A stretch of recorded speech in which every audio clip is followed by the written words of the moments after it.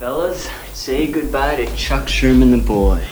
I am now a man. I highly recommend you join the club.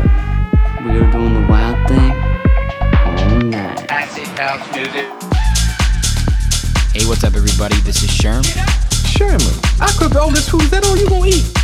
General Sherman realized and understood the importance of house music. So, do you know anything about techno? No. Listen.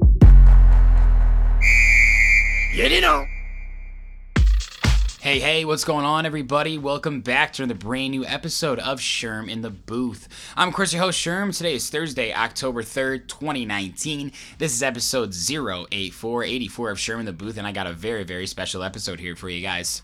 This one is centered around entrepreneurship, starring Chris Nardi and Evan Miller, the brains behind a brand called Boosted Stripes. Boosted Stripes is a shoe accessory brand for the Addy Boost line by Adidas. These guys have done so much good work in the past 2 years or so. I have a lot of respect for all the hours and the grind that they put into this. I don't want to explain their brand. I will let them do that correctly, but this interview had so many different pieces of great information. We talked about how to market to different types of people, including male and female, international markets, how to correctly scale, and how to target people on different forms of social media, whether it be Instagram, Facebook, Snapchat, YouTube. They have done it all, and they've made their mistakes, and they're sharing some of their secrets. If you guys are trying to grow your brand in anything involved with social media, which is literally any brand these days, take out a pen and paper and turn it up a little bit. These guys are the masters. I'm so pumped for you guys to hear this. Chris, Evan, it was great to see you guys and hang out. I've known these guys for almost 10 years, and I'm so proud of all they've accomplished. But without further ado, let's get into it, guys. Episode 84 with Boosted Stripes. It's fucking crazy because we were part of the YouTube revolution when it started. It's crazy, dude. It's the next. I think it's going to be. I mean, it probably is. It's just absorbing things in terms of like. Not even selling product, but absorbing content. Yeah. Like, Instagram's great for it in a short little burst. Yeah. Facebook's good for it for 2 seconds. YouTube, like, you're sitting there watching a 15-minute video. Yeah. Constantly. Yeah. It's amazing, like, from the perspective of a music producer, too. I think every single fucking interview that I have with somebody who makes music, like, when did you start making music? Oh, I saw these videos on YouTube. Like, I've never been to I was self-taught. And I was fucking 100%. Self-taught. And it's crazy. You can learn anything. 100%. YouTube University, man. Photoshop. If you want to be good at what you do, get a master's degree from YouTube. From YouTube, just Googling it. Yeah. It's no joke, though. It's so true. People are professionals on there, too. It's like not some fucking... In the beginning, Yeah. YouTube was the Numa Yag type guys, Mm-hmm. you know? And then it was like for creators to share their content. And then they were like, oh, well, maybe I can, like, get people to subscribe. And then on top of that, they subscribe, and then you can get them drawn to your website. Yep. YouTube's done a good job too at giving back to creators. Yeah. Like Yes. a lot of like Instagram, Facebook wise, which Facebook now realizes and is fighting back and struggling to try and bring creators back on. Yeah. They've done a great job at saying, hey, if you use our platform, we'll monetize it for you and give back to you in a fair-ish. I mean, they always get under some scrutiny for whatever reasons, but they're great at giving back. And getting They are, and it's for the creator. So like, if you try and upload a mix or something that's not yours to YouTube, boom, no fucking chance.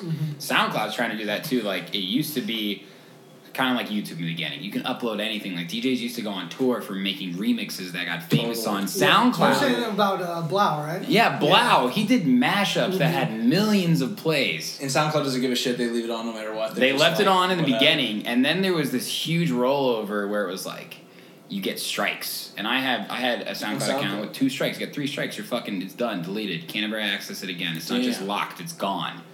So That's everything you've done. just gone. disappears. Yeah, that's why I got to backups of the backups I in didn't know the cloud. SoundCloud was doing that. That's Yeah, nuts. but now so much of that shit happened. People couldn't even upload a mix because they're acting like you're monetizing someone else's. So if you upload Bodak Yellow Cardi B and say it's by Chris Nardi, like it's taken down right yeah, away. here's my new track. Like, that gets cut. But they've really loosened up on mixes. Good. And now they're actually making it possible to monetize your music through through Apple Music, through iTunes, everything, Spotify. So it's crazy because Facebook seems to be doing the same thing.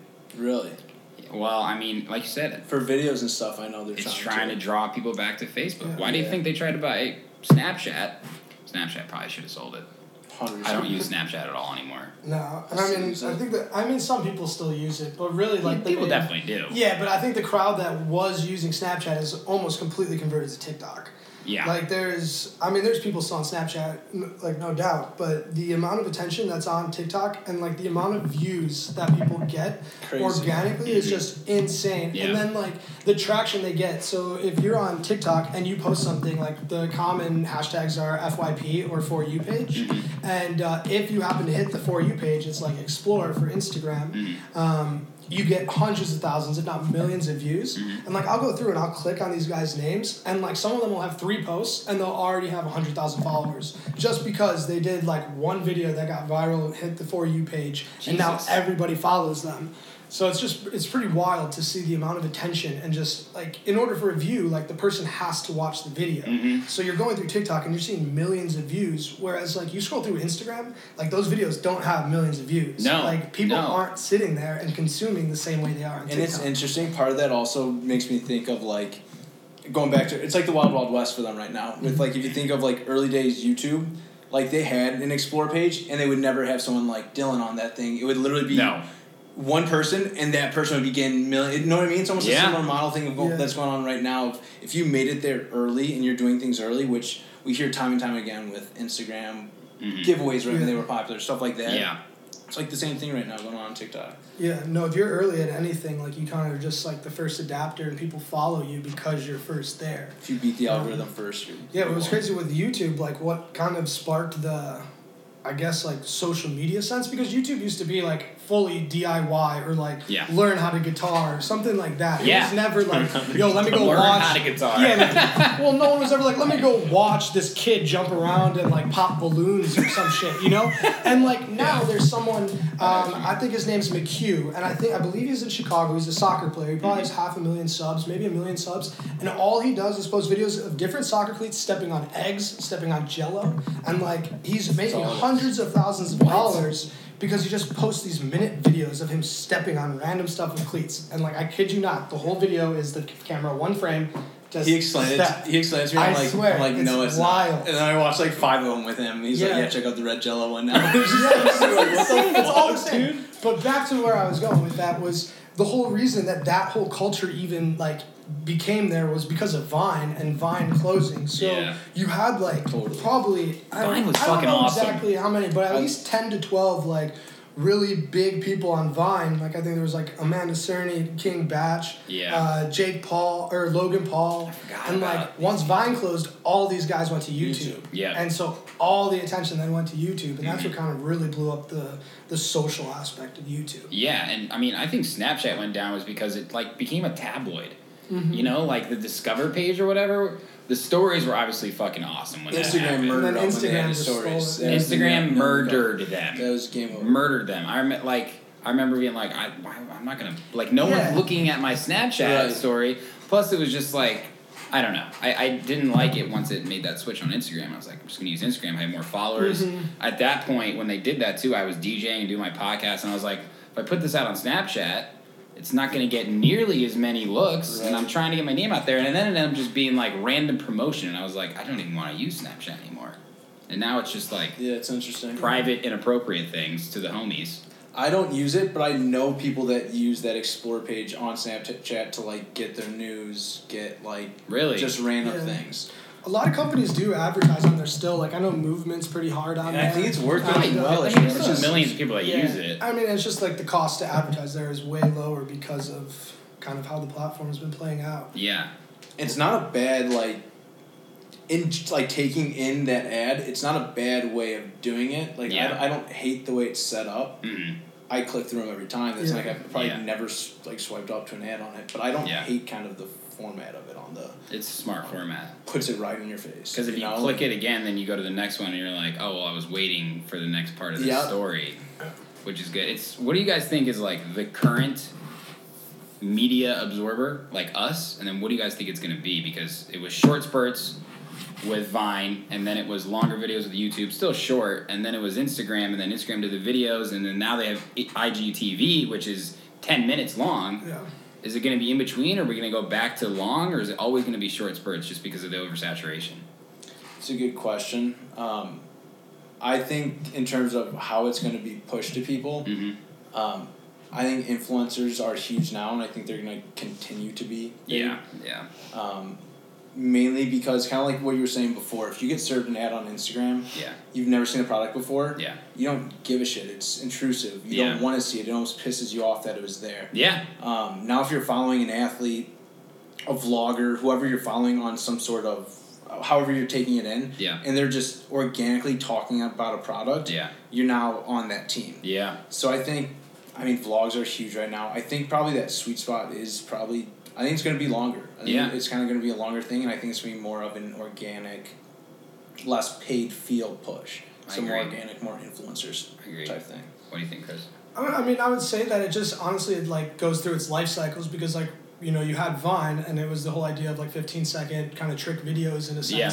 And now that went away, moved to Instagram, you have Snapchat, and now TikTok's picking back up. Yeah. And so you're getting this whole cycle because TikTok's going to be, I would say 8 to 13 is probably your target age on TikTok. Yeah. And those are the people that are going to make the decision of what happens next. Yes, true. They're not going to be, they'll be influenced by influencers, but at the same time, there's a whole world of 12-year-old influencers that nobody's aware of. Yeah. We know these big names that have 12 million followers. That's a very good point. What you don't know is that 13-year-old girl that puts on makeup on TikTok has 50 million followers. And I just think that nobody really knows what could happen next because it's just there's all these different mediums that have all this different attention that's so separate in a sense. True. And it's if you're going to build a business and make something monetary too, if you're that, let's just say I come across these random Instagram pages that have 500,000 to 3 million, they're verified, and I'm like, who the fuck is this person? Yeah. But they're monetizing the shit out of that because the people that follow them, and it's kind of going to loop around how you guys do it with your guys' word of mouth, You have people that are consistently buying your product and spreading that word rather than people who are somewhat entertaining on social media, but there's nothing behind that. They have videos that they make. It could be a DJ or, a producer, anybody in the media stream that isn't able to make money but has a lot of followers, and they're not going to be successful because they don't actually have that core following. I always talk about the dive bar recipe. Mm-hmm. Why the fuck do dive bars last so long in Chicago, New York, LA? It's because people know what they're gonna get. Yeah, it's the character and they've been there for years now. Exactly. So it's about consistency. Yeah. It's about literally it's just about consistency and being relatable to your market. From what I've learned is marketing 101 is fucking niche marketing long tail, right? It's pretty impossible to get every single person. Yeah. Global brands and stuff, food brands, my day job is in food transportation and logistics, and the Kellogg's, the General Mills, people all know those brands because it's food you ate, it's food you eat right now, it's food you're going to feed your kids, right?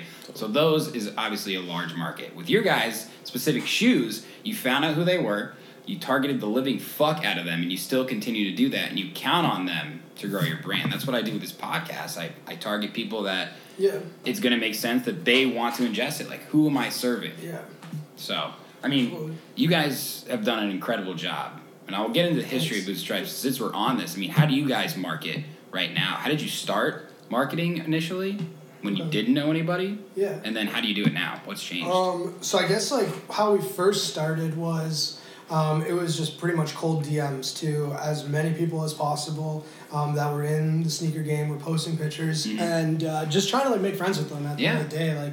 You'd introduce yourself, you'd tell them, hey, this is what we're doing, and at first it was just a fuck ton of no's. It just nonstop was no. Yeah. And then we figured out kind of the right groups to go from, and then you'd work with one. You'd say, hey, do you have a couple friends that would like this? And it would just slowly turn into these groups of photographers that were all shooting together that would all have our products. And to preface a little bit, this was at a time 2 years ago, Ultra Boost had already come out, but it was at its hot point right now. Yeah. So in the sneaker community, the people we're talking to love Ultra Boost. Yeah. Thought everything about it was cool, and Adidas' campaign at that time was here to create. Dude, it's Jordan 1 lovers, or Nike exactly. Air Force. Totally. Yeah, totally. Yeah, they're gonna fucking do that, and that's all they're gonna get. 100%. So Adidas had this thing of here to create. So now you have all these people who are pushing the brand that are trying to go along with their motto. So they're sitting here and they're saying, "How can I create? What can I do?" Yeah. Sorry to cut you off. No, it's a very good point, yeah. Yeah, so that was kind of, exactly. So it was just very popular at that point in time. So I don't want to say it was easy, but they were already shooting pictures of that shoe. So to say, hey, do you want to make your picture a little bit different? Do you want to try and stand out compared to the other people shooting the shoe? Yeah. They were like, yeah, why wouldn't I? Why wouldn't I want to just put on like red stripes and match it to my red pants? Right. Or something like that to make it unique. And when the Explore page is saturated with the same model of Ultra Boost everywhere, adding a little chrome on it, adding red on it, they see that right away. It's value added to them right away. That kind of reminds me of like when we were growing up and cars would throw rims or spoilers on them. I don't know if it was the Need for Speed age. Yeah, totally. But I'm thinking, it's a Honda Civic with a spoiler and rims on there. I'm like, God damn, that's kind of a cool car. Civic's are perfect. We're the spoiler and the rims. So. Yeah, seriously. I mean, and those aren't expensive to make. Yeah. Not expensive to distribute. Mm-hmm.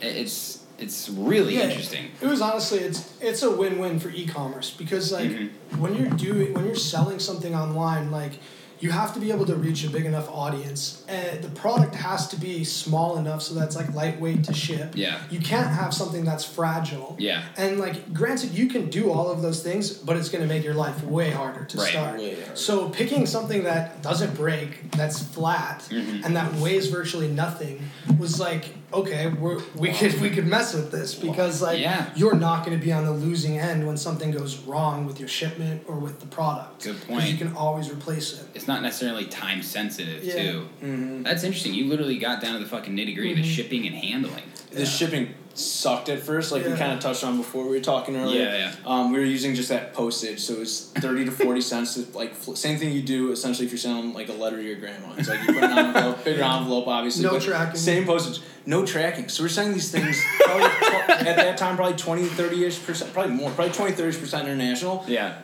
They're getting a letter sent to them from the U.S. They're not making it. No way. to the Philippines that like they're like, can we track this? We're like.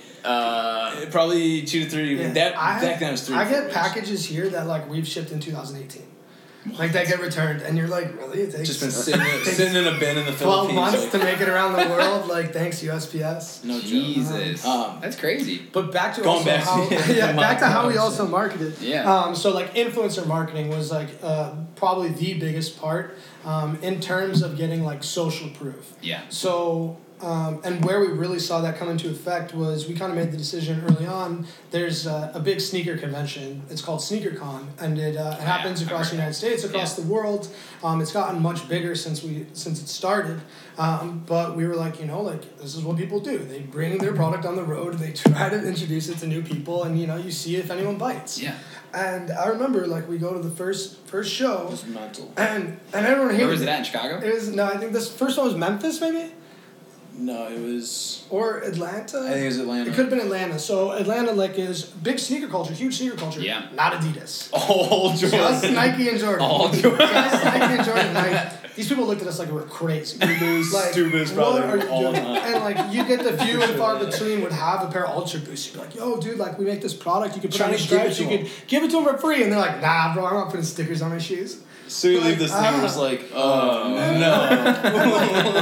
And, some of the people you're going up to are like the same age, and then some of the people you're going up to like maybe like a 14-year-old, and they're like, nah, that's stupid. And you're like, Stickers Like, on can't the even get the 14-year-old, Like, that was what I thought my market was. But their parents would come up to us and be Yeah. like, these kids are asking for a $300 pair of shoes, and the parents would see this $15 like stand. They're like, perfect. Genius. Yeah. They're like, Jonah, get over here. So, like, pick 3 of them out. Nice. So we did that, and we went to, I forget. That's grassroots, baby. We went to Memphis, Atlanta, Las Vegas, Toronto, London. This is all coming in your guys' pocket, obviously. Yeah, and like some of them went really well. So for Atlanta, we came Atlanta back. totally flopped. We're like, should we do another one? We're like, let's try one more out. Yeah. Second one, we're like close to breaking even, and then at the last second, this behemoth of a human being comes up to us, shakes our hand. He's got like these just bear paws that shake up. He buys like how much did you? I think he paid like $300 worth of shit. Just fucking cash us out. We're like, all right. And like, Okay. granted, like we're not selling anything, so like he had to come up and say like, let me get $300. It made us you can take the whole table. Yeah. Like, Made we that second don't one do this. broke even, and we're like, okay, let's just keep going. Like, Yeah. brand awareness is good, and then we made money on every single other one. That guy was at least 4 of them. No shit. Kept finding us Every time, $200-$300. He was like, yeah, re-up. And we're like, what are you doing? Re-up. And we hooked him up. Like, we would give him, like, 30 of these. Like, that price, we're like, yo, just, like, pick out and we'll give you a number. I'm like, yeah, I know I'm trying to be, like, a salesperson, but, like, what are you doing with all these stripes? Like, I don't know how you're going to use them, but... Damn. So he was, like, a little bit of a savior, and... where was it most successful? Or where's the biggest? Toronto, I would say, in Canada. But it almost turned out to be, like, the worst, because... You know, you don't really think, like, you're just crossing the border of Canada. So you're not, like, yeah, everything's fine. Like, we're just going across the border. And this is us prepping for it, like... So we left at 9 p.m. at night, too. Yeah. So we were going to get there at, like, 2 a.m. Mm-hmm. And we crossed the border, and phones don't work.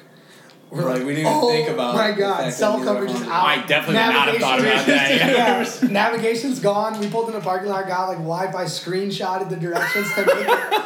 Get in the hotel, get to SneakerCon the next day, think everything's fine. We're like, fuck yeah, thank God. And then we're like, yo, how do we take payments? People are pulling out their credit cards. People are pulling out their credit cards. We don't have service to scan it on our phones. Cash only. And then everyone's like, all right, how much? Yeah. Everyone's like, how much are they? And we're like, $15. So like, we only have Canadian. I'm like, oh my God. Everything's got the how are we going to get change for any of these people? And a few of those. And it worked out, but like it was pretty funny because right when the doors opened, it was like a grand opening of like Chuck E. Cheese or something, like hundreds of kids sprinting to every table. Like within 30 seconds, we had 15 kids surrounding us. Like, and at this point, we gained enough little momentum that like we were starting to see people who knew we were like they knew us at these things. Like people would come up and be like, "Yo, I was DMing you the other day." Like, that was I saw you on Instagram, stuff like that. So that was pretty cool. Yeah. Then, wow. Super cool to see there. So, I mean, it was definitely a grind going back and forth, but it was fun. And then I'd say finally, like, the last few were, like, pretty successful. We were really happy about them. Mm-hmm. Like, London, Evan didn't come to London, but my sister came to London and helped. And the line to London was probably, like, equivalent to, like, 2 blocks long. And as I walked with, like, our suitcase full of shit, like, everybody's saying, yo, that's Booster Stripes, that's Booster Stripes. Yeah. You know, we're across the country, or across the world. Yeah. Like, damn, this is pretty cool. Yeah, stuff. Across the pond. Yeah, and then we get to New York, and we meet some random guy comes up to the table. He's like, "You guys looking for any money? Do you want an investor?" I'm like, "This is so odd," but like we took his card, and we talked with him. We ended up making a deal with him. This is the guy. Yeah, we ended up making a deal with him. We met him in December, and I think we signed a deal in April. And his whole thing too, some of the value added from him was what he does now is he just is a mentor to companies. So it's not like he's just this money bags that like just want to toss money. Yeah. He's a guy that has 5 to 6 companies under him. Mm-hmm. He has a team of people under him that PR person, some website guru, et cetera, comes up to us and say, hey, not just is it funny if you need it, but also tons of resources if you need it. And so we worked with him for 7 months, I want to say. And I think what you learn is, like, first, I mean, you're like a little kid when someone walks up and is like, yo, do you want money? You're like, 100%. Wow, someone believes into me. Like, yo, bro, you want to be my dad? Go to the website. But, yeah, so we made the deal with him, and then, you know, it turns out, like, hey... That was a year ago? Yeah, that was... More than that. No, 2 years ago, right? Yeah, April 2018. Okay. So, yeah, and then, you know... You come to realize, like, pretty fast that working with someone that's, like, close to 50, they don't really get it. Yeah. Like, they totally understand business. They understand the fundamentals. They understand relationships. They understand networking. But, like, they don't understand Instagram. They don't understand the 13-year-old running across, like, that wants to buy sneakers. Yeah. And, totally. Like, they just are looking at it from this, like, whole big business perspective. And, like, his goal was, like, you know, we need to make it as many shoes as possible. We need to appeal to the biggest range of people. Whereas, like, dude, we, like, started this with... We were going after, like, a really small niche and trying to grasp that. And then, like, learn from there. Whereas he was like, let's just try to take it all on at once. And, like, sneaker community in its own is just relentless. In terms of, like, if you make a change and it's, like, not cool, like, it'll just be a bunch of clown faces. Like, it's, like, all the comments or something. Like, the second you move away from... Which is any business. The second you move away from your target audience, they're going to go from your lovers to, why are you making this change? Yeah. What do you do? Like, damn. But so he ended up kind of, I would say, like... more so like character development rather than like business development. Okay. Like, he definitely 100% helped us grow. He's awesome. Like He was an awesome guy, super nice. Like Yeah. drives a sick BMW and a Jeep, has this nice house in Aventura, Florida. Like Wow. And we went out there to Miami, we went out and visited visited him. No way. Super So cool it's not guy. just And somebody- he introduced us to like 10, 15 people Yeah. while we're there, and these are like super successful, Yeah. super cool, super smart people. None of them were just a fit to what we were Yeah, doing. none of them Right. could help. But And like, we implemented some changes he would recommend, and like we're like, shit, this isn't working. Yeah, we're like, and we're like, this is and messing it up. the worst part of it would be like, before it happened, Chris and I would agree, being like, we know this isn't like Yeah, this we're is gonna give it a bad. shot. We know Right. it's gonna work based off of us knowing our audience, us knowing what's worked in the past. Like, this is what he's here for. Let's try it out. We try it out, and we're like, what do you know? yeah. So we did that for about 8 months. Oh, man. And then we just told him, you know what, man, like this isn't. It's not working out for either of us. Yeah. Like you're not making any return, and like you're putting in this time, and we don't feel like our business is getting value. So Yeah. like, thanks for the 8 months of mentoring. Mhm. Like we do appreciate it, and it Yeah. was awesome. But as far as like growing the business, like you're not necessarily helping. Yeah. And we would get aggravated in terms of like adding more pieces of the puzzle. It just elongated things. Like if we wanted to act on something, we're like, well, let's wait till Thursday to talk about like if he agrees with it as well, and like if everything compared to like how we normally operate is this a good idea? It's a good idea. Let's run Do it. it, yeah. Like let's just compare to like, is this a good idea? All right, let's compare and contrast other ideas. It just wasn't our style either. Yeah, you have to have somebody that kind of pushes you in one way Yeah. to know which way to go, right? Totally. I mean, and that's such a good point because like we wouldn't be where we're at without him either. Yeah, You right. know, like he taught us a ton, and like I think I learned how to talk to like higher up business people in a sense. Like he would put me on the phone with a CEO of a $30-40 million company, Right. And like you can't sound like an idiot. And so like, Yeah. You know, the first couple times you do, and Right. and It's good to get that over with. but it's good to get it fidget over with spinner this guy. early, That's so good. that like you know now it's like it doesn't matter who I'm talking to. It's you're almost talking peer to peer at the same. Like if you are able to hold a conversation, you're on the phone, so they don't really know like who you are, what you're doing. Right. It is peer to peer. Was there a moment when you guys either might have been Chris before you came to the picture where you were like, all right, this is real. I can make money out of this. This is what I want to do. Because you were a fucking math major in Yeah. college, right? Yeah. And then you came straight here, and the whole day Seuss happened. And then, I mean, when we graduated college, I went straight into doing custom shoes with Dylan DeJesus. Right. And I learned so much from him, even just like about shoes, about Instagram, about just like this whole culture out there. Mhm. And it was kind of like early with working with him, I realized that like the more people you DM to ask if they want to buy shoes, the better your numbers Shoot or become. shoot, baby. And Yeah, I like and that. you know, like we first met up, and he was like, "Yeah, I do like cleats for I don't know, maybe like 10 to 12 athletes. I want to say Did like you go to I'm your not- high school? How'd you know him? So my dad's best friend is his uncle, so it's like a random Dad's best friend is his uncle. a random graduation party. they And had. his aunt knows your dog, right? Your dogs are friends. Go-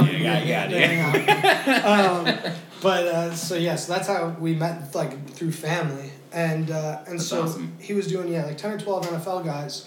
So I came on and I was like, dude, I'll sit here, I'll send 100 messages a day, like I don't care. Yeah. And so I'm messaging probably like 10,000 You're athletes. relentless. And like you just don't stop. At the end of the day, like these guys aren't gonna answer your first one. You send them cool pictures, and like they might not answer till your 8th picture because that cleat has like a Gucci sign on it and it gets their eye. And this was on Instagram? And this is all on Instagram. Hand, because And, you have to do it by hand. yeah, and when you try copying and pasting, and Instagram knows you can only send 10 messages that are copy and pasted, and then you get blocked from messaging for like, I don't know if it's 24 hours or whatever. So you have to go through and change like the words in the middle and Jesus. shit and work it all out. But I mean, you do that for so long, and then like when I left Dylan and like we took a step back, I was like, dude, we painted shoes for like over 300 athletes. And you're like, these are all people. Professional athletes. Yeah, professional right? athletes. Yeah, it's incredible. And these aren't guys that are buying one pair of cleats. Yeah. One pair of cleats. Like we had guys like Eric Ebron who would buy 2 pairs of cleats a game. Go Colts. So, you know, he's spending a ton. We were doing Devontae Adams that would buy, 10 to 12 pairs a season. It's crazy. And, these guys don't disappear. They come back the next season. So, Right. you start to learn about reoccurring income. And you're like, wow, the more you add to this pile, the more that comes in. They're posting about it. They're flaunting it. Yeah. But so that's where I learned kind of the economies of scale on Instagram. Yeah. And it just happened that what I was selling was hard to scale. It's hand-painted artwork, so it just takes time, and there's only one Dylan, and you can't pump out enough shoes to really create this mass scale. Yeah. And that's where, I talked to him about the idea of creating these sticker kits for Nikes. Mm-hmm. And, he loved the idea, and we talked about it for a couple weeks. And finally, when it kind of came down to it, he was like, you know what, man, this goes against everything I stand for.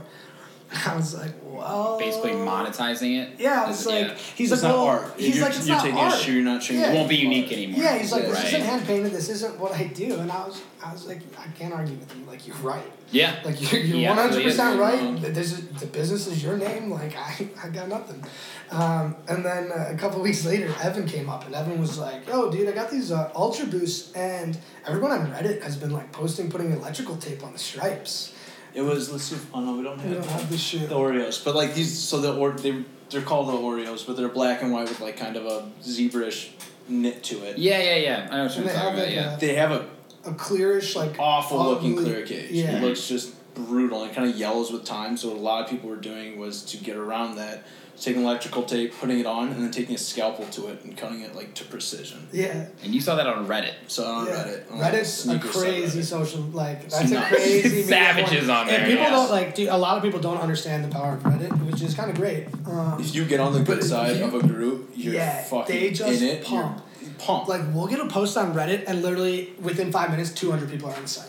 And it's all our traffic and we're for like, the day is Reddit. what is happening? What just happened? And it's all from Reddit. But the second a group hates you, it's just you're screwed. Yeah, if they find out that Jesus. if they find out that you're feeding these posts in, you just straight down votes, and then everyone's will comment fuck you guys. Corporate ass, corporate ass bitches This is Big Stripes doing this. Yeah, stupid shit, man. Are you serious? Nah, I don't say that, but Yeah, they're they thinking trash it. Yeah, They trash it. yeah. So that's where Evan saw it, and I was like, we were already talking with Dylan about this whole idea of doing Nike swooshes, and I was like, well, we got the machines, I know how to do this, let's do it. And we had talked about he explained just that's the light bulb moment when he's explaining. I mean, Dylan is so talented. He's by far the best artist I know. And I'd go in, he's just sitting there. I told you before, he's sitting there with just that toothpick. He's sitting there doing stuff. I'm looking at Chris. I'm like, how do you do more than that? He's got a toothpick in his hand. Yeah. And Chris is over there. He's doing a base layer of white. I'm like, this Yeah, is. I'm just painting insane. white on shoes. It's a sweatshop. So that right when it clicked that we're talking about how we could do it. We're looking at that machine. We hit print, and this thing's just. We're like, that's. We were like, fucking it. okay, that could scale. That's it. And and so we were, I think it was probably May or June we were talking about it, and then someone comes out in Germany, and it's called Stripes or whatever. So Stride and then Hype. And this is we're in the stages of meeting at his apartment with vinyl in our hand, going through picking out the colors we want. We're at this final stages of here's what the website's going to look like. It was the development stage. It wasn't just an idea at this point. It was websites about up. We just need to put You guys are product photos partnered, up. yeah. It was ready to go, ready to launch. Yeah. These guys came out of nowhere. And they came out of nowhere and launched it, and we were like, holy fuck, can we still do it? Good looking website based out of yeah. Germany. It was all And solid. they had maybe eight different colors on there or 6 options, and so we were like, you know what, let's come out with 30 Blast options. them. Yeah. Let's just blast them. And actually, yeah. literally, I think it took. When did they say they were closed? 12 months, I think, and then they announced that they were done doing it. That they just didn't want to continue doing business and whatnot, and just basically didn't get any traction. Did you ever talk to them directly? So They kept blocking us. they kept blocking us. blocking us. We were friendly. We never did anything. But, In their eyes, though, can you imagine if you create the business, then a month later, What this other one happened comes out? was They're probably what happened was I some saw nice them Chicago doing guys. it, and we had no idea what material to use. We're still out here just using the same shit that we use for stencils on shoes. Right. And I was like, well, maybe they have it figured out. Right. And so I ordered 4 sets from their website, all of their sizes. And you know, the kid emails me and he's like, hey, did you mean to order all of these sizes? Like, you know, why do you need every size? And I was like, I got a lot of friends. And and he sends all the sizes. Got a lot of friends. Sends all the sizes, and you know, and then like we come out. It was a funky material. Yeah. It was like nothing we were using. It was completely different. It was a few millimeters thicker, and it was like one of your questions was, can you stick it back on? Yeah. It had an adhesive where it was you could kind of pull it off, put it back on. So like short term wise, it's not going to get that nice of a stick in terms of like adhering perfectly, looking great. It kind of has like that bulky look. Right. But it was cool that you could put it on, take it off, put it on the paper. But yeah, so then like after he blocked us, you know, right after that came out, and he actually blocked my personal Instagram as well, so he figured out who I was. Jesus. But I That's guess crazy. like the main question was, when did we realize that there was like it could be something? Yeah. Because this was your entrepreneurship. You have a day job, so you guys basically. Yeah. I mean, do you remember a specific moment you're like, let's fucking rock? I think the first few weeks of Yeah, we right launched away, it. man. It was wild how So- fast it happened. It was crazy. It was Yeah. crazy. Some of our best, like, growth-wise was, like, the first few weeks, it was, like, we were getting orders. We were getting over $100 a day from, like, the first few days was over $100 a day, which when you're starting a business, like, it's hard to sell one product. One thing. Yeah. And, like, And we started off, 4 or 5 first it was, like, orders. friends, people in Chicago. It was, like, Yeah. a lot of Jason's friends who, the photographer at the time was working part-time at Adidas, or he knew a ton of people working at the Adidas stores as well, and they bought into the idea right away. Hell yeah.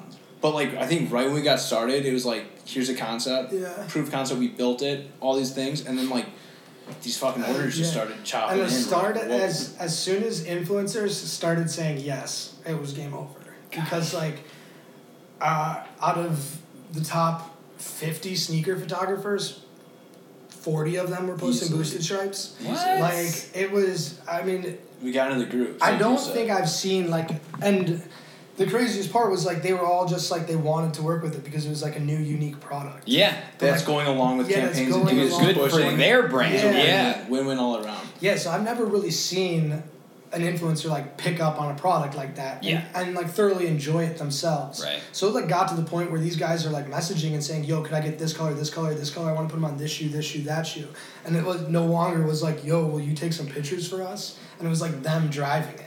And the cool thing about awesome. like that creativity aspect is like when you look around at like a lot of these pictures around here. That one's like, so dope. So you get like there's going out there like, okay, we have camo shots. Let's go out into the wilderness. Let's see that contrast between like the green and blue. Like it adds on the creativity of now like this is a canvas. Now we have these stripes. Let's think about like how we want to shoot. It's not just the same picture every time. Just a new element to kind of play with. Looks like an Adidas ad, dude. And like half these guys have, you know, like 15, 25,000 followers. Yeah. And we've got like 300. And so like the fact that they're willing to do this, we're like all on our high horse and just all So you're pumped getting up. natural growth. Yeah. How many followers are you guys at now? 32.5 thousand, something like that. It's amazing.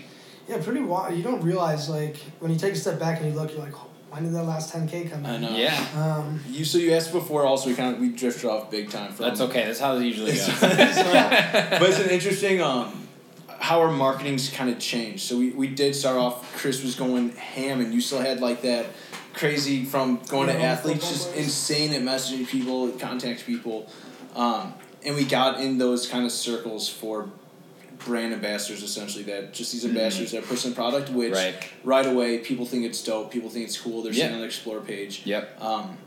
And in terms of like how well marketing advertisement works, that was just, I think, the best. It's just people, it was organic, it wasn't pushed, it was just everywhere. People then wanted to make their shoes like that. It was just a beautiful thing, and what we ran into. And to put a timeline to that, so we started July 2017, and then we ran with the influencer marketing until March of 2018, March or April, I forget the month, but Nike released a collaboration with Virgil Abloh on Off-White, and they did the 10-pack, and it destroyed Adidas. And Adidas wasn't doing anything with any design. They weren't keeping up. Every influencer. I remember that. Every influencer that was posting Ultra Boost went straight into posting this 10-pack and the Nike Off-Whites. No longer was any influencer posting these shoes. And we were like, oh my god. So these are shoe influencers? Yeah, these are all sneakers, right. sneakerheads in a sense. So. And when you reach out to them now, and we're buddies with them, and like, yo, can you just like, we have more. Here's more stuff. If you want more stuff, here's laces, whatever they want. They're like,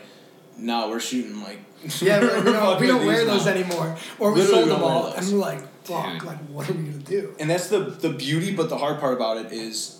The beauty is they want your product, and that's why it sells well, is because you could tell in their posts a genuine affection for the product. Right. It doesn't feel forced. You could see it in their shot. You could see them talking about it in their stories. Yeah. It's genuine.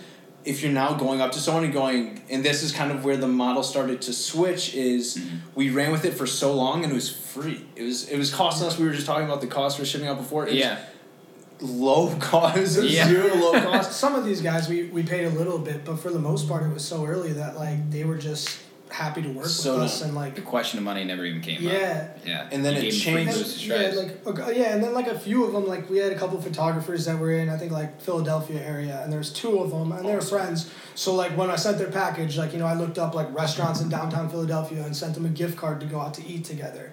And so passes like to SneakerCon, we gave we them got them passes to the sneaker conventions to get them in for free. So we did what we could to like kind of acknowledge that they're people and that we're people too. Like, that it's we're not just taking advantage. Like it's not a one-way relationship. That's huge. Yeah, totally. It's a business partnership. Totally. And so then it started changing once the shoe, and that's what's hard about our product is it's tied to. Product is only as cool as the shoe it's on. So like if the shoe starts losing, it just goes in the shitter or just like oh shit. And that's so what you start. That's what you kind of touched on. Imagine making phone cases for iPhones and then Android comes into the market the and no one has market iPhones anymore.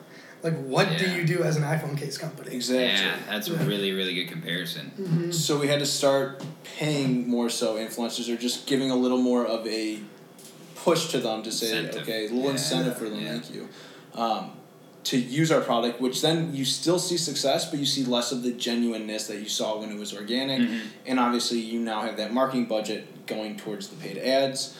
And then we started, so timeline of that was probably, what'd you say for? So it ended like March 2018? Probably did that for 3-4 months, and then we're like, okay, we need to start paying for Facebook ads. Yeah. And also kind of dig into YouTube a bit. So, and then like, one thing that we realized was like, okay, we got all these influencers to post this product, and like what we didn't take with it right away was all of these kids that shoot like their shoes and are trying to become these influencers look up to these guys.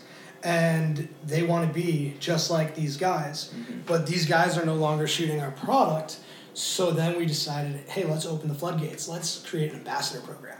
So now all of these kids that wanted to be like these photographers are like, now's my chance. I can be a boosted ambassador. That's awesome. And got shirts in month one, I think we had 200 people join, and then like the next month was another 400, and I think like now we have like 12 or 1300. That's incredible. Ambassadors.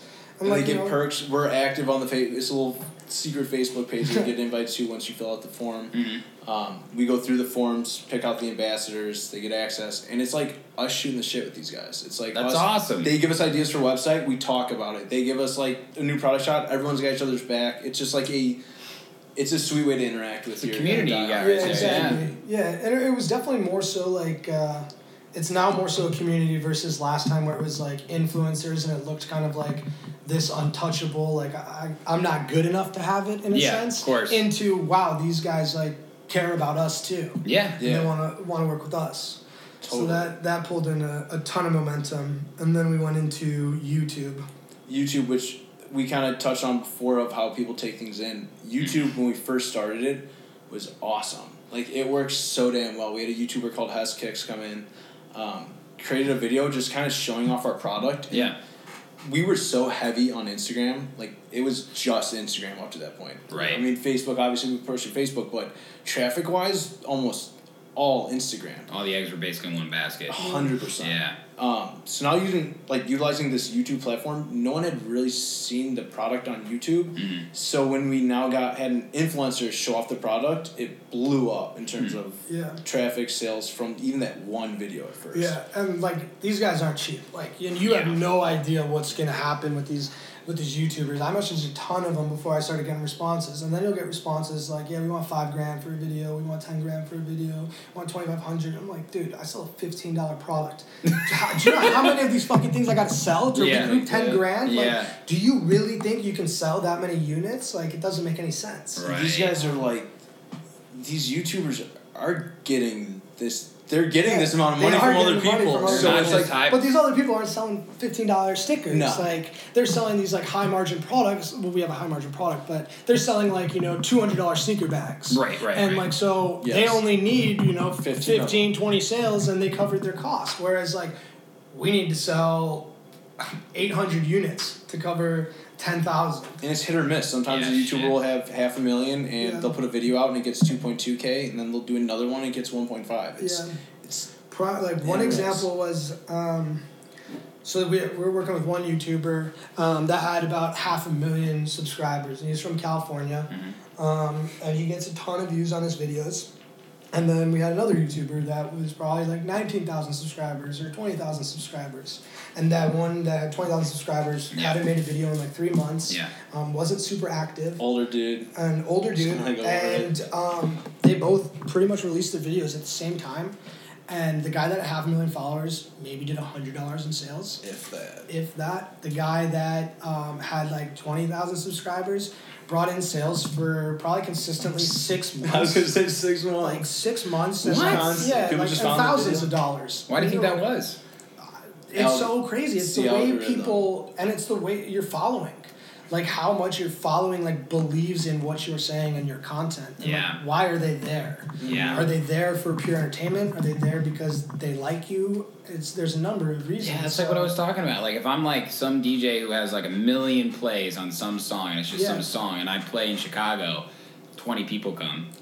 It's like, what is the line there between people actually going out of their way, spending money to go to this extent, right? Totally. That's crazy. That's the fucking world we're living in, man. Yeah. There's a lot of variables, too, with, like, YouTubers in terms of, at the end of the day, what we're not asking them to do, but in layman's terms is we want you to be a salesman, essentially, for a product. Is, at the end of the day, we want it to be organic, but we want to sell. That's our end objective, is we want your people, the people that look up to you, to see our product, and we want them to be so enticed to end up purchasing. Right. And I just think, like, that the big guy didn't sell it well. He didn't sell it well. He did like, there wasn't heart in it. It was just, like, it just felt like he was doing a product video. It just felt like sponsored-ish video compared to the other guys. Chico's Kicks, 3 months off. It's, like, you see, like, excitement of him coming back into it. When he does, like, the walkthrough at the end, he's, like, showing off the kicks. It's like, this is sick. Like, you put time, thought this through. You knew what stripes you'd match in your shoes. Like, you just tell him how he built the video. Yeah. That's special. You need people like that. Totally. And I think YouTube probably, we don't do as much on YouTube anymore. We're still working with a couple of the guys, but it's just pricey. It's pricey and it's difficult. And it's hit or miss, like we said. Like, it's a risk. It's gotta be frustrating. Because, like, there's no, like, contract that says you're going to say X, Y, and Z and you're going to do X, Y, and Z. Like, they've got this following because of who they are. They're going to do what they want to do. Oh, man. You need somebody who's really fucking good at faking it. Yeah. And so that preferably loves the product, but, like, that guy clearly didn't put anything into it. It sounded like he got a little cocky almost. Like, took the money and run, so to speak, but... And that's not House Kicks, to clarify. That is a totally different... No, House Kicks seems like he was... He's the man. He's awesome. But then I think after, like, by no means did we exhaust YouTube, but we were just trying, like, some of the people weren't answering anymore, and like, just trying to work out a consistent pattern of people posting was pretty difficult. And so that's when we moved into paid advertising through Facebook and Instagram. And how'd that work out comparatively? Kind of where we're at now. So it started decently. So we started out building it in terms of... building. I mean, it was our first time. It's us sitting here, and it's like we don't know. Yeah, what do you do? We're like, which button do you press? Like, what is this platform? I've never seen this thing in my life. Like, how do you build an audience? What does an audience even matter? Can you even retarget on this thing? Yeah. So we're sitting here, we're just playing with it, and our biggest scare is like we don't want to put too much money in because it's one of those things where it's like your money will drain if you're not careful with it, and we don't even know what the hell we're doing. So Are we setting budgets? Are we just saying we want to put $200 to a campaign? What's the difference in all that? Yeah. So it's a big learning curve at first. Yeah. And I think after a few months, I mean, we were always over, our rate of return was always over 1. Like, we were always sitting around like 1.8 to 1.3 rate of return. Our issue was scaling it. Yeah. So we were good. We were really good at being able to create a small audience, a niche audience. Yep. Grind into it Right. and get them into a little funnel system that would then say, okay, we took this one person of a random audience and they engaged with our Instagram post. Yep. So now let's put them in another little funnel that they're going to be served a completely different ad on the basis that they're a little bit warmer, they're more qualified. So now our objective with this is to get them to click on a product. So we have someone that completely random now went to our website. Now we're trying to push them just to view the product. Yeah. Give them to view the product, and now it's add to cart and let's get them to purchase. So we built a funnel like that, which is very costly on the end stage of it. Yeah. It's not this little see it for the first time and purchase. It's customers. We're paying for a customer. It's level 1. Paying for a customer here. Paying for a customer here. Paying for a customer here. Then they're purchasing. And what happens is once you're trying to take that first kind of funnel of people who've never seen the product before, and let's throw $100 in that a day. Yeah.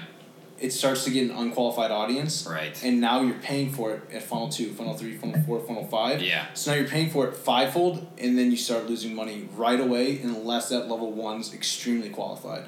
So we were struggling in being able to scale, essentially. We were able to do it at a small kind of $30 to $40 a day. But when we wanted to start doing like hundreds of dollars a day, once money was starting there, getting that qualified level 1 audience has been a challenge. Yeah. So we brought on So we met a guy named Philip through Facebook. He had reached out, and he lives in Sweden, and he's I think probably like 22, 23. Said that he did Facebook ads and was interested in like learning about our business and if we wanted to work together. So he reached out to you. Yeah. So I got on the phone, and it turns out that he like was studying video games or like video game programming in college, and just dropped out to do Facebook advertising and marketing, and so it's crazy. He's crazy. He's got a bunch of clients. This kid's knows his shit. He knows his stuff. He does well for himself.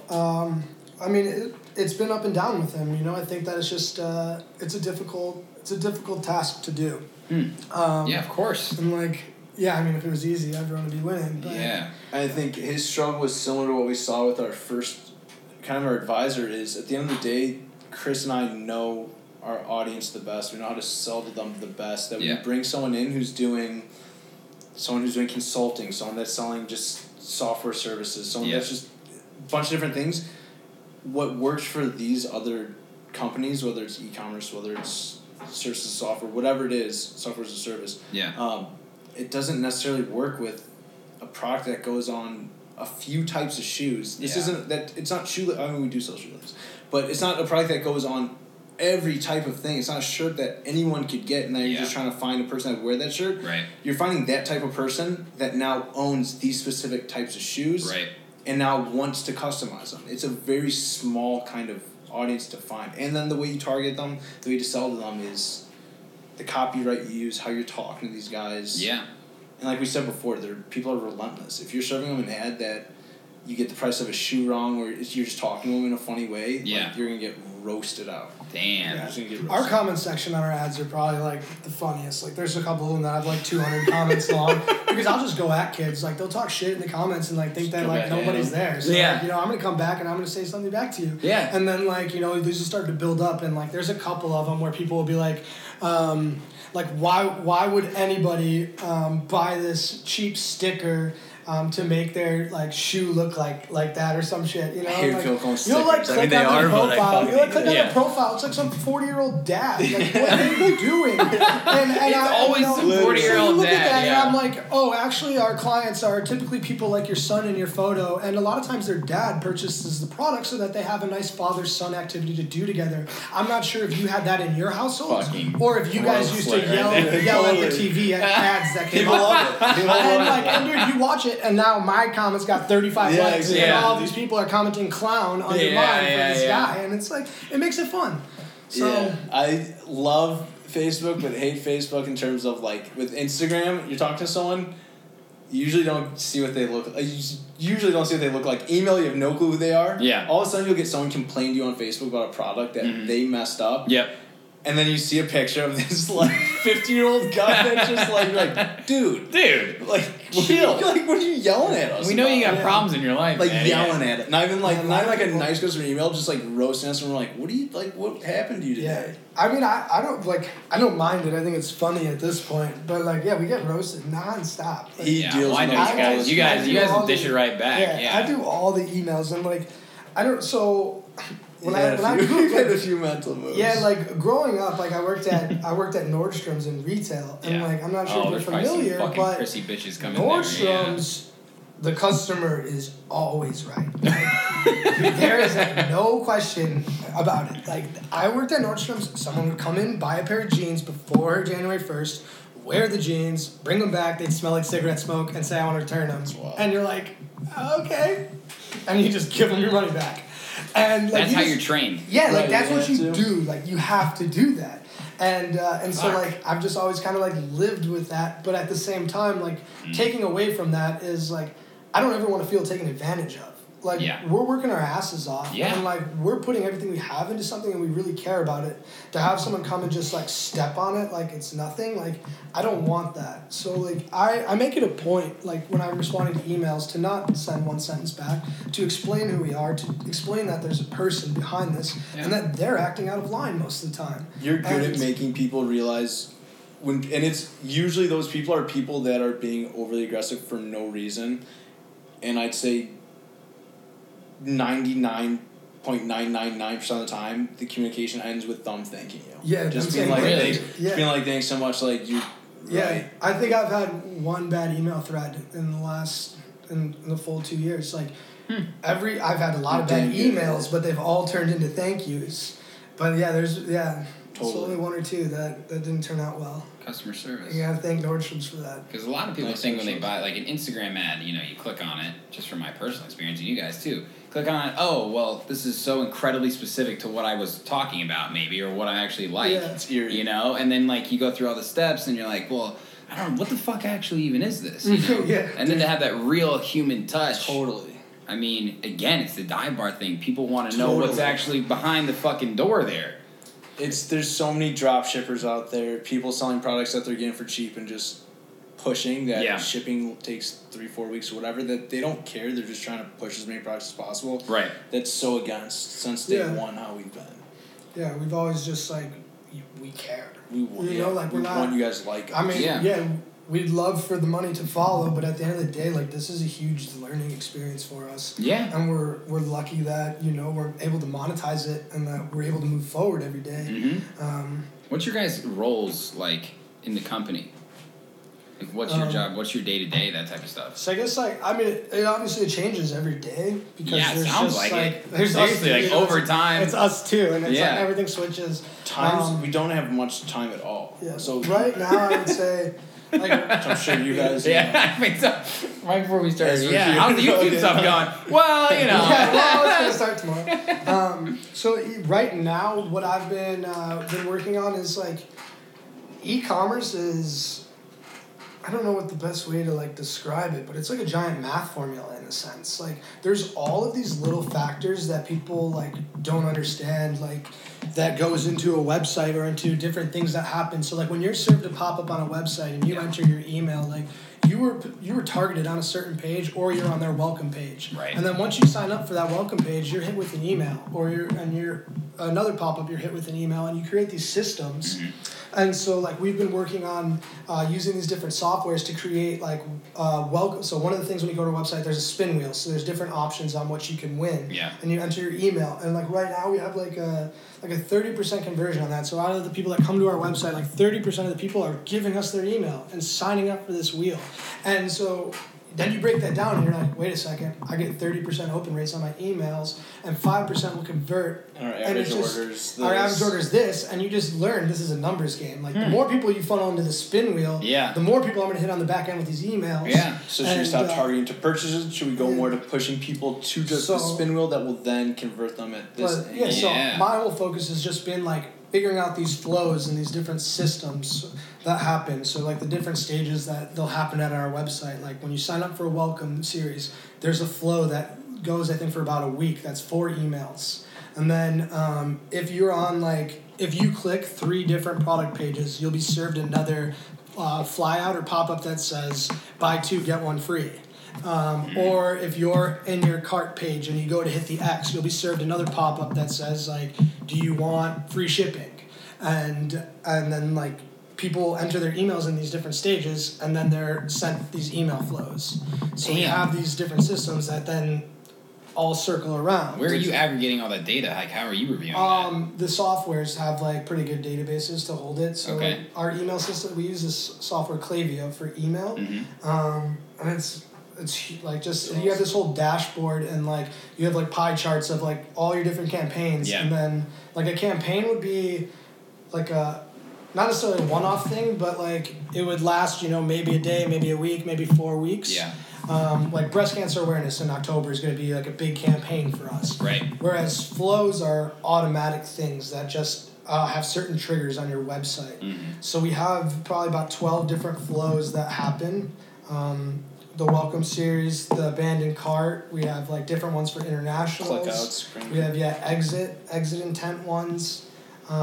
It's incredible. Certain upsells. We always say if we had our website built, and I guess this is with everything in life, you go as you learn as you go. Yeah. If we would have this knowledge that we have at this point in our business when we first started with that crazy organic growth where we didn't have to pay for shit. It was just people are coming to our website and they want to buy it. If we had this efficient website that's capturing people and just converting in a more efficient basis, it would have been game over. I mean, that clicking the X shit with free shipping. Yeah. I'm that guy who's going to go, free totally. It's wild. You start seeing, and you're just it took me probably about a month to, figure out all these different points and where they should go. But, now you sit back and you kind of watch the data and you're like, damn, I didn't do anything. And there's this flow's getting a couple $100 a week. And you're just wow, these things all work. And it's all then you're doing now is you're finding the right traffic to pay and send the traffic to your site. Damn. Because you know that they're going to get sucked into these cycles Build and that machine. you're going to sell them at one of those points. And that's what you hope for, is you hope to build this machine that converts, that you have to do, especially with just 2 of us and full-time doing this all day, is you need some parts of this to be working on its own and to be efficient on its own. Dude, you have to automate. Time's the hardest, time's our resource we have to least amount of. It's just, and that's what you shouldn't. Chris is also all day, we have all these orders coming in. He's all day, you're cutting these stripes up, you're packing the things, you have all operations. And literally fulfilling fucking orders, dude. Exactly. Yeah, we've worked with, not again.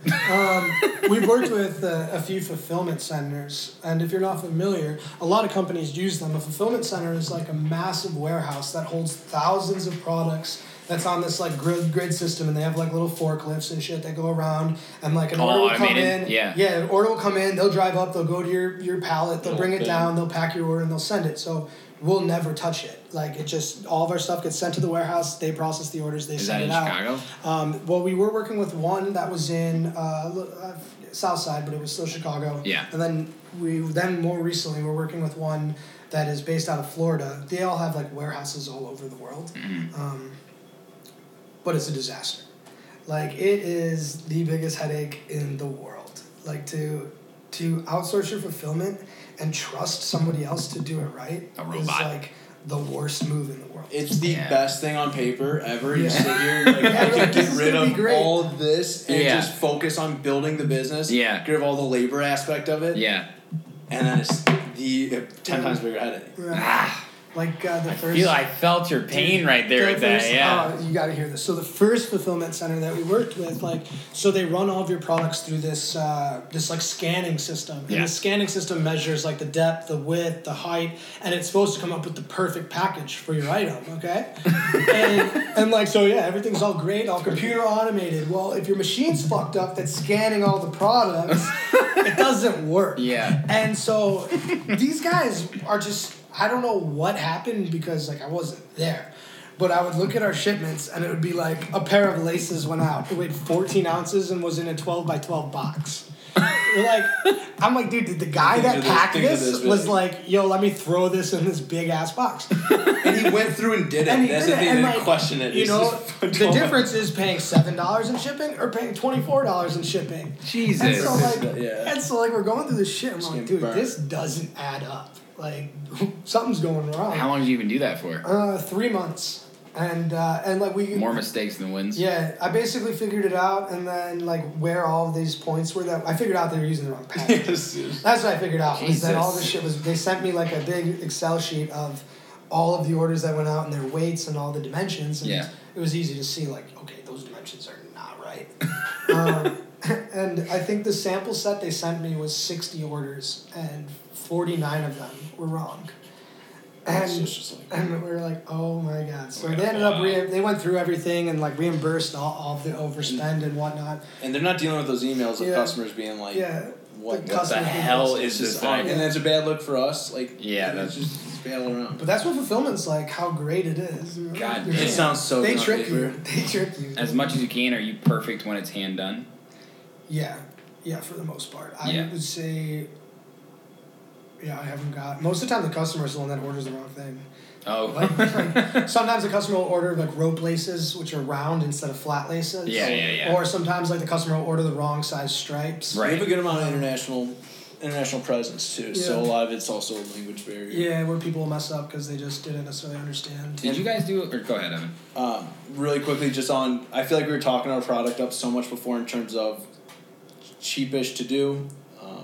Tiny, it's not going to get hurt in the mail. Yeah. Our main issue is, and you see when you look over there, is that's a lot of SKUs. We have a lot of different colors, and not just that, all these colors are coming in different sizes, and now we have different shoes we're doing it on. Right. So for a fulfillment center, it's easy. If you have a product that's like, we were talking about the boosted board earlier, I'm just going to use it. They only have 2, now 3 with a scooter. Yeah, 3 models. 3 models. So when you're at a store and it's like, okay, this guy ordered this, you're picking out of one of them up. We have all these bins that these guys are coming up and a few hundred SKUs, and they're just like, there's a lot more margin for error compared to for sure. It makes a lot more sense for a bigger, bulkier, less SKUs, less variation product. Yeah, fuck. How much like research did you guys do in the beginning stages, or even still now, on?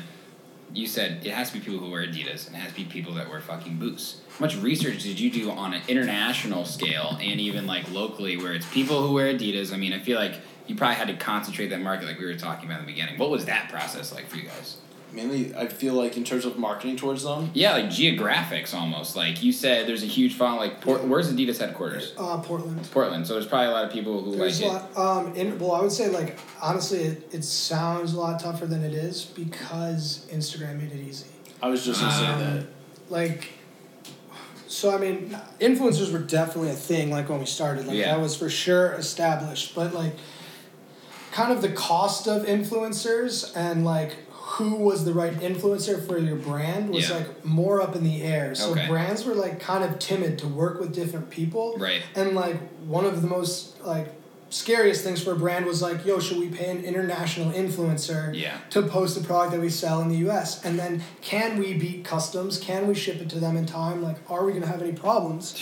And so we looked at it and we're like, fuck it, dude. This guy has 100,000 followers, 200,000 followers. He wants $500 a month. Like, pay him the money and let him post every day. Yeah. And then the next thing you know, like 50% of our orders are international because these guys they have these massive Instagram accounts in Europe and nobody trusts them to advertise. So you started at the top and kind of went like, okay, this guy, he's into shoes, and then you got data from that, and then you just started kind of funneling out through. So then we had our own data of when you go on Google Ads or you look inside your actual demographics of data. Mm-hmm. And I think from the very beginning, we always know our general audience, but then I think when we look at the data, we're like, whoa, there's some older people buying. There's a lot of older, like I thought it was going to be younger, then you're like, oh, 20 to 30s is ordering a lot, and we have 30 to 40s, it's still a decent sized chunk. So I think you're still surprised by things you see, but that's a really good point in terms of how it kind of started. It's almost similar to how people do television or just taking like, okay, I want to advertise during this show because I know this show, person doing this content, it's going to fit into their kind of target audience. It's us going on to Instagram saying,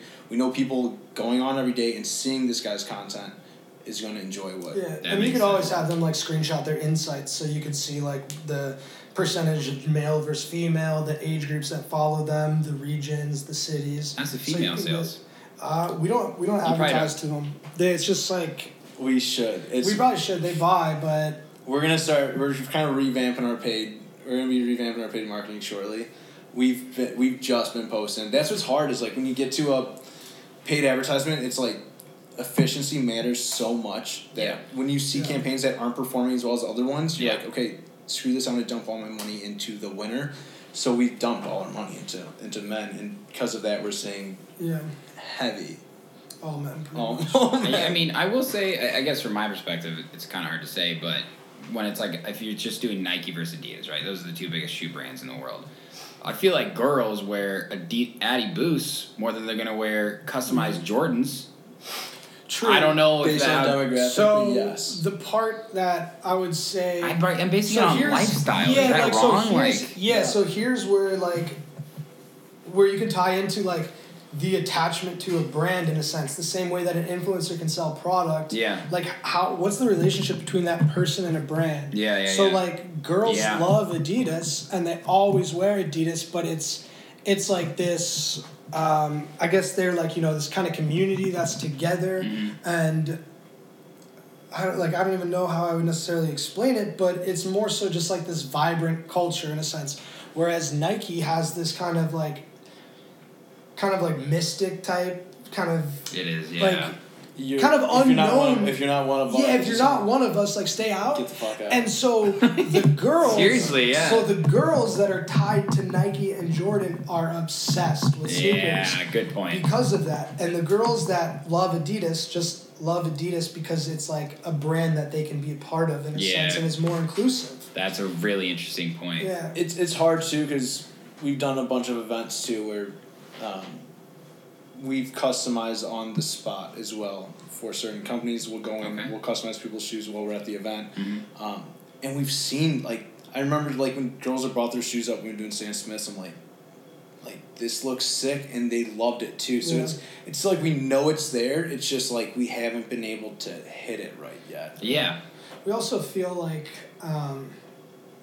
it's kind of like, not to put, like, genders to it, but right now, like, customizing sneakers, it definitely is more heavily focused in male. Yeah. And so there's kind of like a barrier of, like, a girl saying, like, is it cool for me to customize my sneaker? Like, are the boys in my school going to laugh at me for it?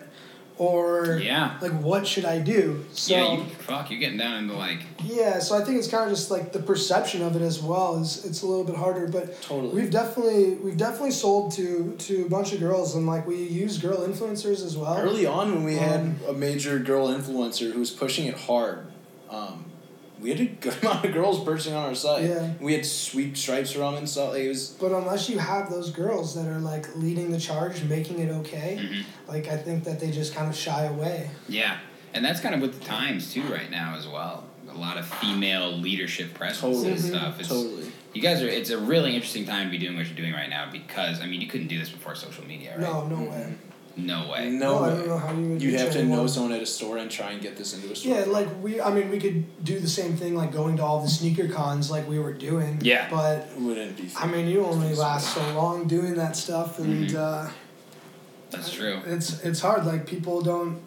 It's a trend, in a sense. Like, you're trying to make a trend live as long as you can. Yeah. And when these events are catered to trends and your trend no longer falls within the event, it's hard. So social media has made it easy to always find your place. Totally. That's fucking great line right there. That's marketing 101, man. Seriously, the modern age. So how much does Stripes cost? How can people actually order? So we have a website, boostedstripes.com. Okay. I think it's pretty well laid out once you get there. I was there today. It's a good website. It's nice. They're going to love it. Now I know you're watching all my clicks, though. Definitely enter your email, watch what happens. Yeah, I'm going to, And play with it, too. You'll see. Well, yeah, there's like a little drop-down where you can pick stripes or laces and, like, the shoe model that you have and whatnot. All of the stripe kits, they all sell for $15. Okay. And they come with enough pieces for whichever pair of shoes you're doing. Okay. Which makes it easier for you guys. Yeah, right. And then we sell laces as well, and all the laces are between $5 and $8. Okay. Some of them are matching the stripes. Some of them aren't. Buy more than one set, we'll hook you up with a discount. Oh. If you're in Chicago, we'll deliver it to you. Who you are. Yeah, Chris Wright's buying a Bivy. So I get my bird. On your bird, yeah, but only west of Halstead. Okay, so not west of Halstead. You got order online. Small serve. Yeah, that's awesome. What do you think is next for you guys? I mean, it's about to be 2020. This shit's still continuing We're for you? in mystery mode. Yeah, I guess Yeah, like a lot of it's in mystery mode. We have a lot of different paths that we want to go in. It's gonna see how the next month kind of plays out, and then we're gonna pick one of those three main paths. We've been conversing with Adidas, and that's been the only reason that we haven't moved on to more shoe brands. I was gonna say, yeah, if you had Plan B project, so Yeah. to speak, anything you can reveal. Yeah, I mean, You guys are fucking out. You got Plan B, we C, D, definitely E, want to F. move into like all shoe brands to see like if we can actually reach like true scale. Right. Everyone's biggest thing is they see our shoes. Do this model. Do this model. Go to Jordans. Right. Do their first. Like, just give me it on a different shoe. And Right. just from the beginning, like I always wanted to work with Adidas, like doing the custom shoes, like with Dylan and Jesus, like we would talk with Nike. Yeah. And Nike is just like conniving in a way. They just want to know what you're doing. They want to know how you're talking to these athletes, and they take the athletes from you. Like certain athletes we were working with, they would tell them not to work with us, and so right from the beginning, I was like, fuck Nike. I in no way want to add value to their brand. Damn. And so we were like, let's shoot at Adidas. Like they have this whole mantra here to create. Like we can fit it, we can do it. And we fit with I like working with all the people. We fit in well with the people we're working with. It's all genuine. Nothing of this is forced when we're talking to people. It's like we fit in well with everyone we're working with. We want to do good with them. They want to do good with us. But since I hope we're nearing what our goal was in the beginning. With Adidas. After that happens, it's kind of like let's open the floodgates and see if we get Nike Jordan and what happens. And it depends on kind of that discussion, like Chris just said, what direction we go. Dude, that would be amazing. I gotta say, I want to acknowledge you guys from, fucking knowing you guys 8 years ago. Wow. Living in the fucking frat house at IU, and here we all are doing an interview. Awesome. It's really special, man. You guys are fucking killing it.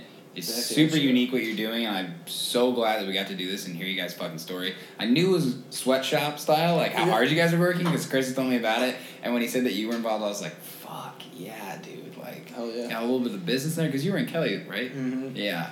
I always remember in the you walking back, Kelly, always studying. Studying. I'm a telecom major, fucking going out. Pregame?